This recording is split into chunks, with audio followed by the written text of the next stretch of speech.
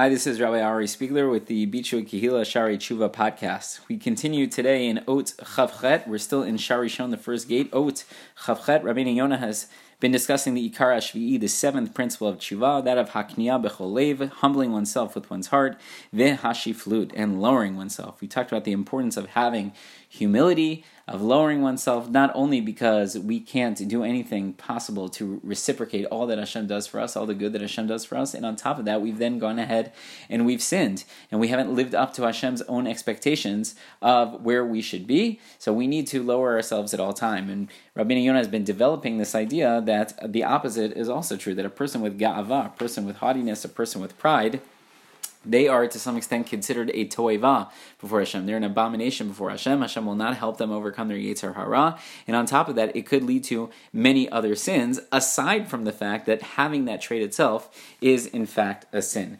Rabbeinu Yonah here continues in Ot Chavchet, in a conclusion of this final, seventh Ikar Tshuva, the seventh principle of Tshuva. He says, "V'od chayav bala Tshuva likana l'kayem alav linahig al haderech shamru Rabbatinu zichronan livracha." A person who is a Baal Tshuva, a person engaged in the Tshuva process, they have to lower themselves. They have to make themselves humble in order to fulfill the behavior that is discussed by Chazal, Rabbatinu zichronan livracha. This is a Mishnah in Avot, Perek Dalet, Mishnah Yud, which says, "Vehevei shval ruach b'fnei chol adam." A person has to be lowly of spirit before all people. Meaning, it's not enough for you to be humble before Hashem, to recognize, wow, Hashem, you're on such an amazingly high level. You do so much for me. There's so little that I can do for you. And on top of that, I've sinned, which means I'm even lower than where you thought I could be. Right? That is an important aspect, an important part of the tshuva process. But more than that, you also have to be shval ruach b'fnei kol adam, before all people.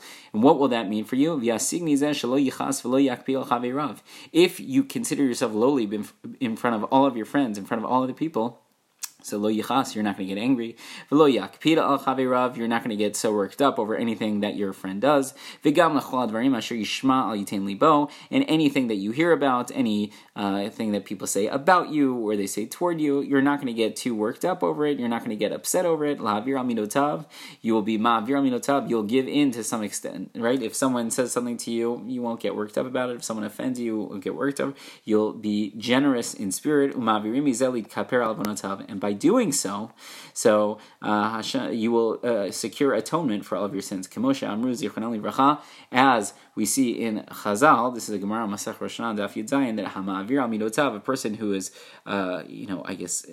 forgiving, so to speak, if they overlook any injustices that come that way or their way, so then Ma'avirin Lo Kol Pshav, we remove any of their sins from upon them. All of their sins will be forgiven, so to speak, and all of that is considered midah keneged midah, measure for measure, right? If you are willing to overlook any damage or any harm or any pain that others have caused to you or upon you, Hashem will also look the other way for this things that you have done to him, where you have fallen short, where you have made mistakes.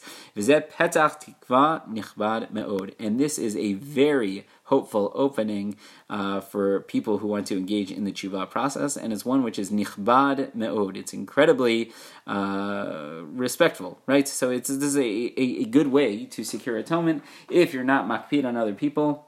If you're not going to get worked up when they hurt you or harm you or damage you, Hashem will not get worked up in regards to any of our indiscretions. V'ne'amar, the pasuk in Eicha, Perek Gimel tells us, Yitain be'afar piu ulai yesh tikva.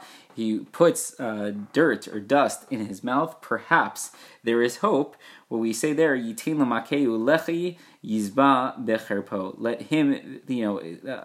Let him give his cheek to the person who hits him, and let them be satiated with shame, right? Meaning, you got to roll with the punches to some extent. So Rabbeinu Yonah here just concluding his discussion of shiflut and kniya bechol halev to tell us it's not enough just to be humble before Hashem, but you have to be humble before other people as well. When you're humble before other people, so you don't get so worked up when someone is not so nice to you, or they say something that hurts your feelings, right? You say, okay, you know what, maybe they're right. I'm not on such a high level. No big deal. It is what it is. It comes from someone who's better than me.